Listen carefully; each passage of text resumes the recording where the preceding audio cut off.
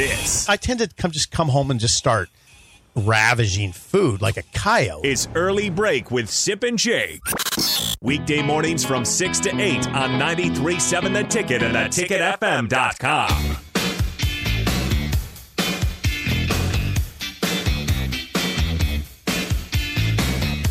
It is time for part 2 of Double Barrel Wednesday. Sip with your colleague, the Journal Star's Parker Gabriel. Before we give him his proper introduction, though.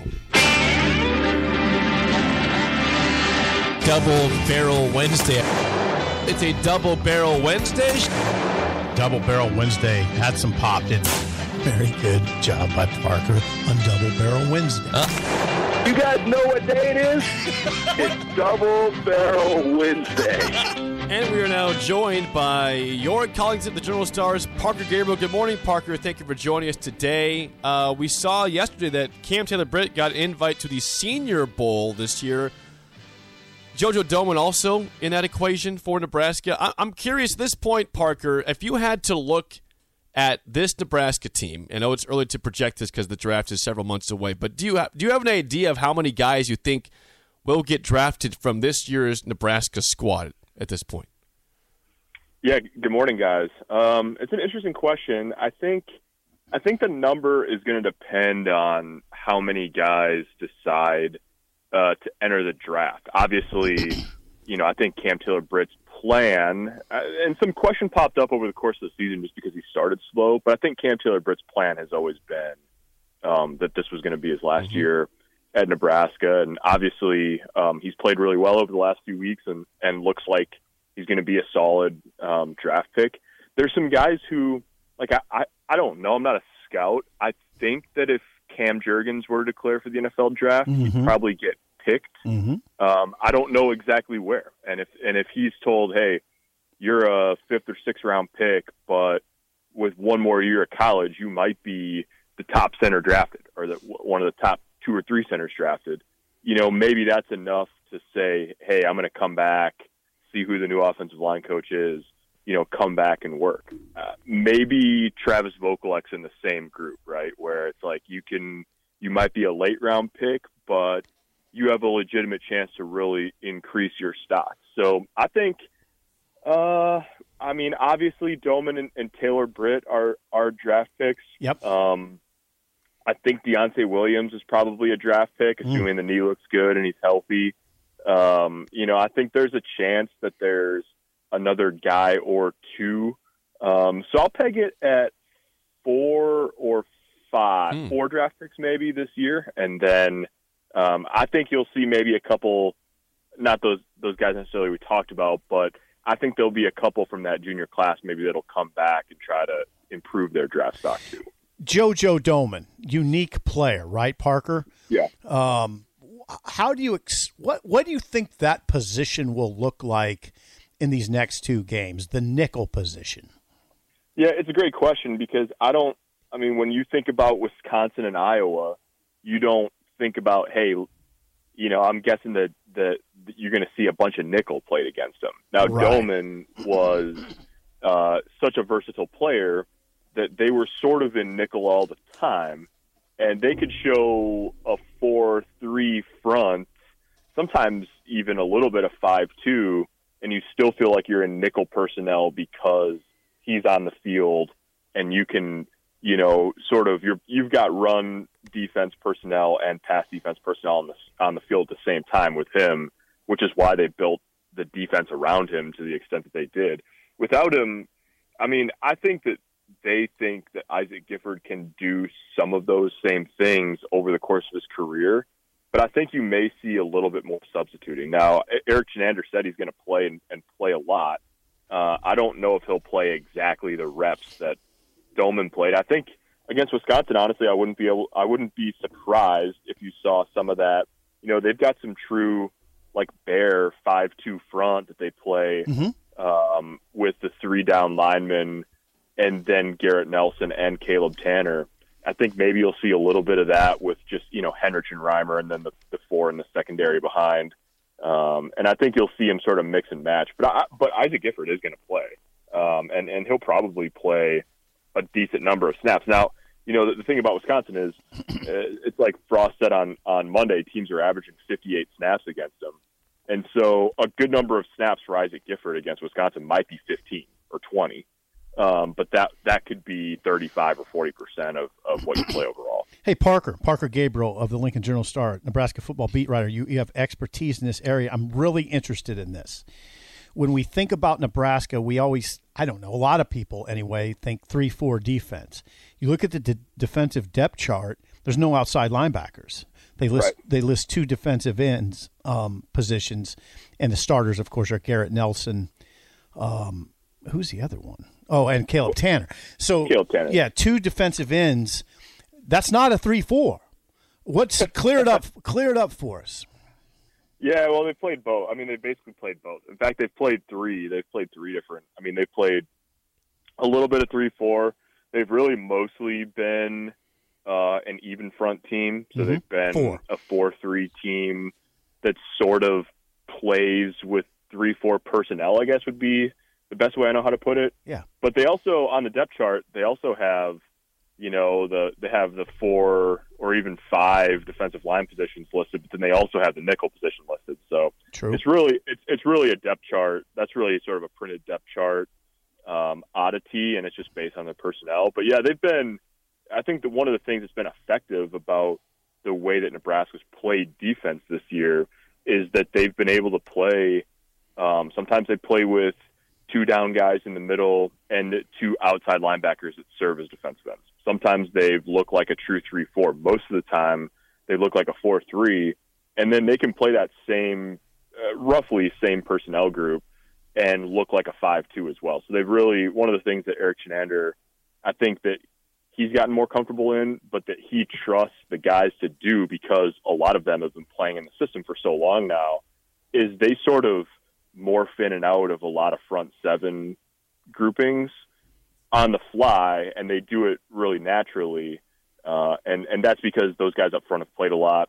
It's also because they've got 4 or 5, if you include Doman, in the back end that they sort of trust to hold up no matter what's happening in front of them. So my Parker Gabriel. Parker, regarding the transfer portal, Sevion Morrison enters his name into that on Monday for Nebraska at running back. Are you expecting a high volume amount of Nebraska players to enter that portal when all said and done this year, or not? Yeah, I mean, probably some. I don't know if it's going to be a really high volume. I'm sure there'll be a few, and I guess, Jake, at this point, like, if 6 or 7 guys, and I don't know exactly what the number will be, but like if 6 or 7 guys go, is that a high volume at this point? Like, I just, that seems to be the going rate. I mean, Wisconsin's had 4 or 5 guys go in since the season started. And you see that all over the place. And so I think there'll be a few. I'd be surprised, I guess, if there's 15. I just think these guys at Nebraska, like, guys tend to know where they stand on the roster, A, and B, I think Nebraska does a pretty good job of educating those guys about what it looks like when you go in the portal. It's not necessarily you're going to go in there and have 20 FBS offers right away. And so I think, yeah, there'll be some for sure. And they'll be looking aggressively at bringing guys in from the portal too. The turnstiles in and out of the portal are going to be busy, that's for sure.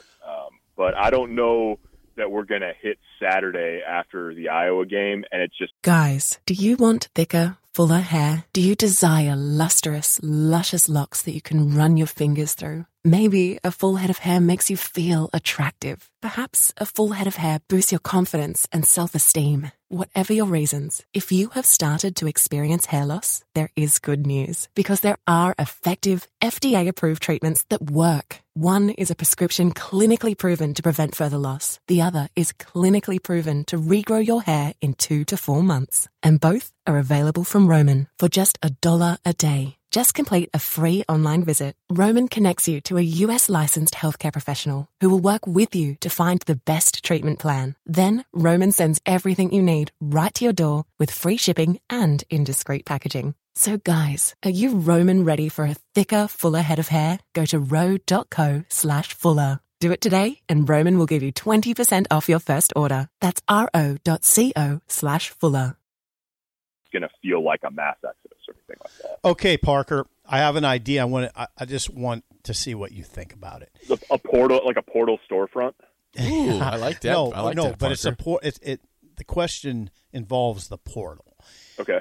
Because of this movement to which you're referring and to which we understand is the case now in collegiate athletics, why let's number one, abolish way too early top 25s, because how do you how do you really know? And in fact, I'd take it a step further and say, no, just don't rank teams until October.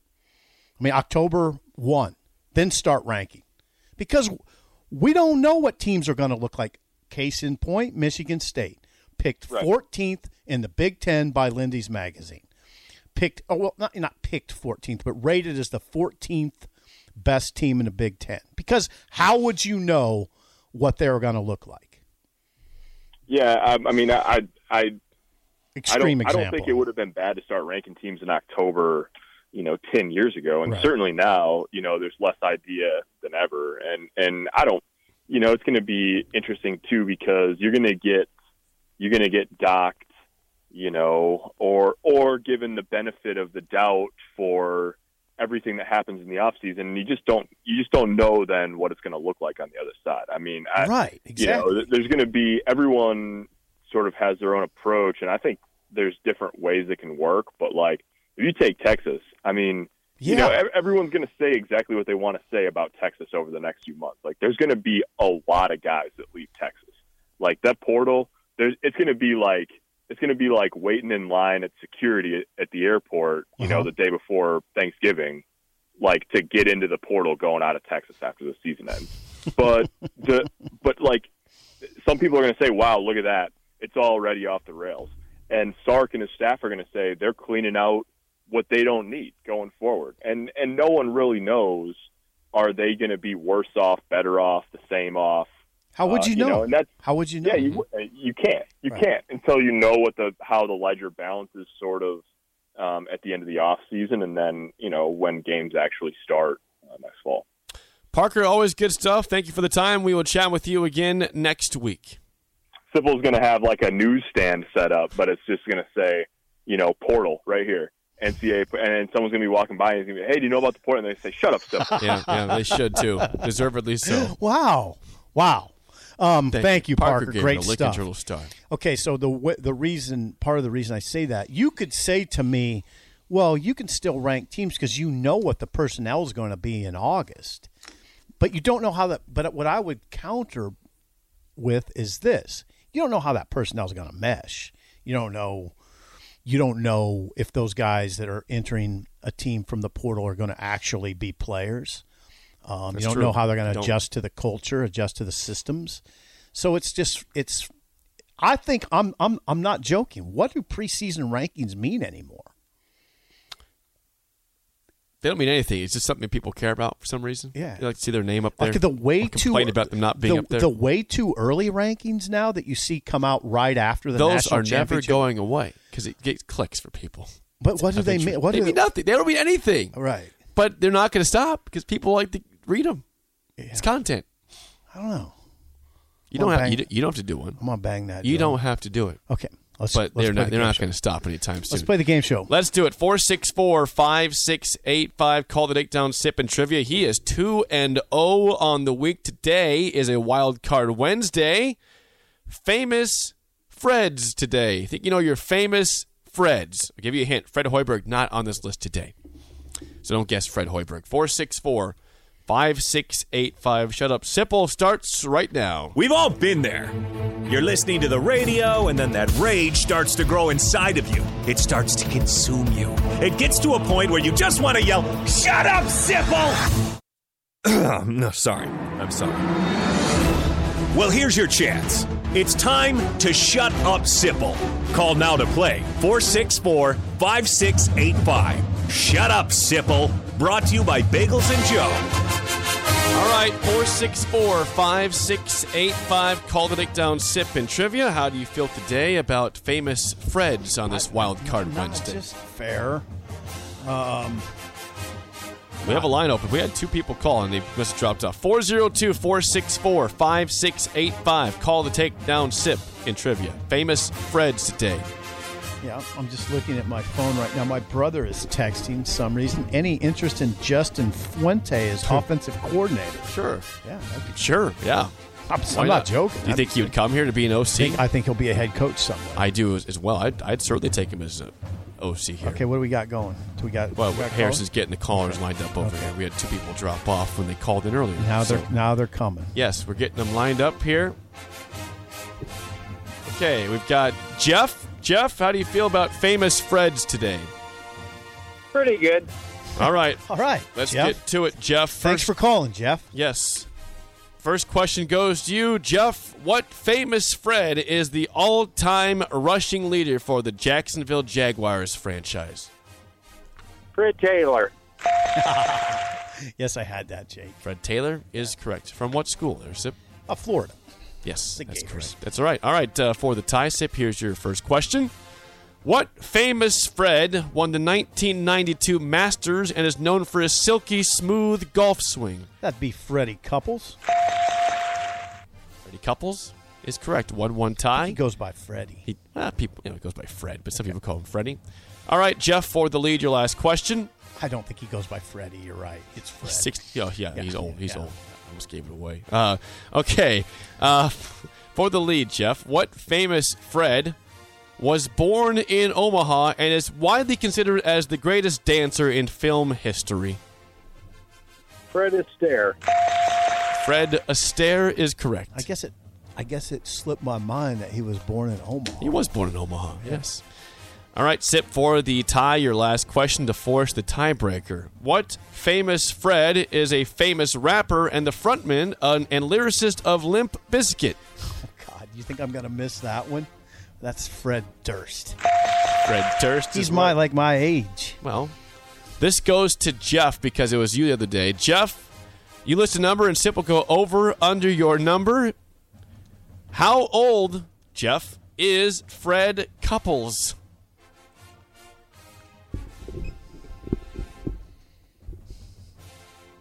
$56. No, he's way over that. Over. Over 56? Yeah. Look at this. Look at this. 3-0 start to the week. 62 years old is Fred Couples. So not way over. Sorry about that, Jeff. I wasn't disparaging you. So not that far over. I thought he'd more like 66. No, 62. Jeff, Okay. thanks for calling. We'll get your bag on the coffee, but call in down the road. All right. Good try today. He went to the tiebreaker. Just a little bit low on the age there. Yeah. That's 28 and 23 since the reset. No, this Bagel Boy thing has got you going on. Yeah, here. it's a little more locked in right now. You might go 5-0. Yeah. And we still have not got a punishment for Happer. He's got to wear the Bagel Boy shirt. He did not agree to those terms. I don't understand that, and I don't understand why you didn't back me on that. I kind of did, but Yeah. he was adamant that shouldn't happen. I just don't understand why Happer doesn't have consequences. Why are all the consequences on my side? He claims he has nothing to do with the game show. You know, I should have the He consequences. set the consequences. That's right. He did. He bought the shirt. So there should be some consequences on his end. I agree. Yeah. Right. Thank you, Harrison. Harrison's typically, he's got my back. Well, speaking of Happer, he'll be in here next with Yeah, Mike we'll Schaefer talk for about the spillover to wrap things up on early break on the ticket.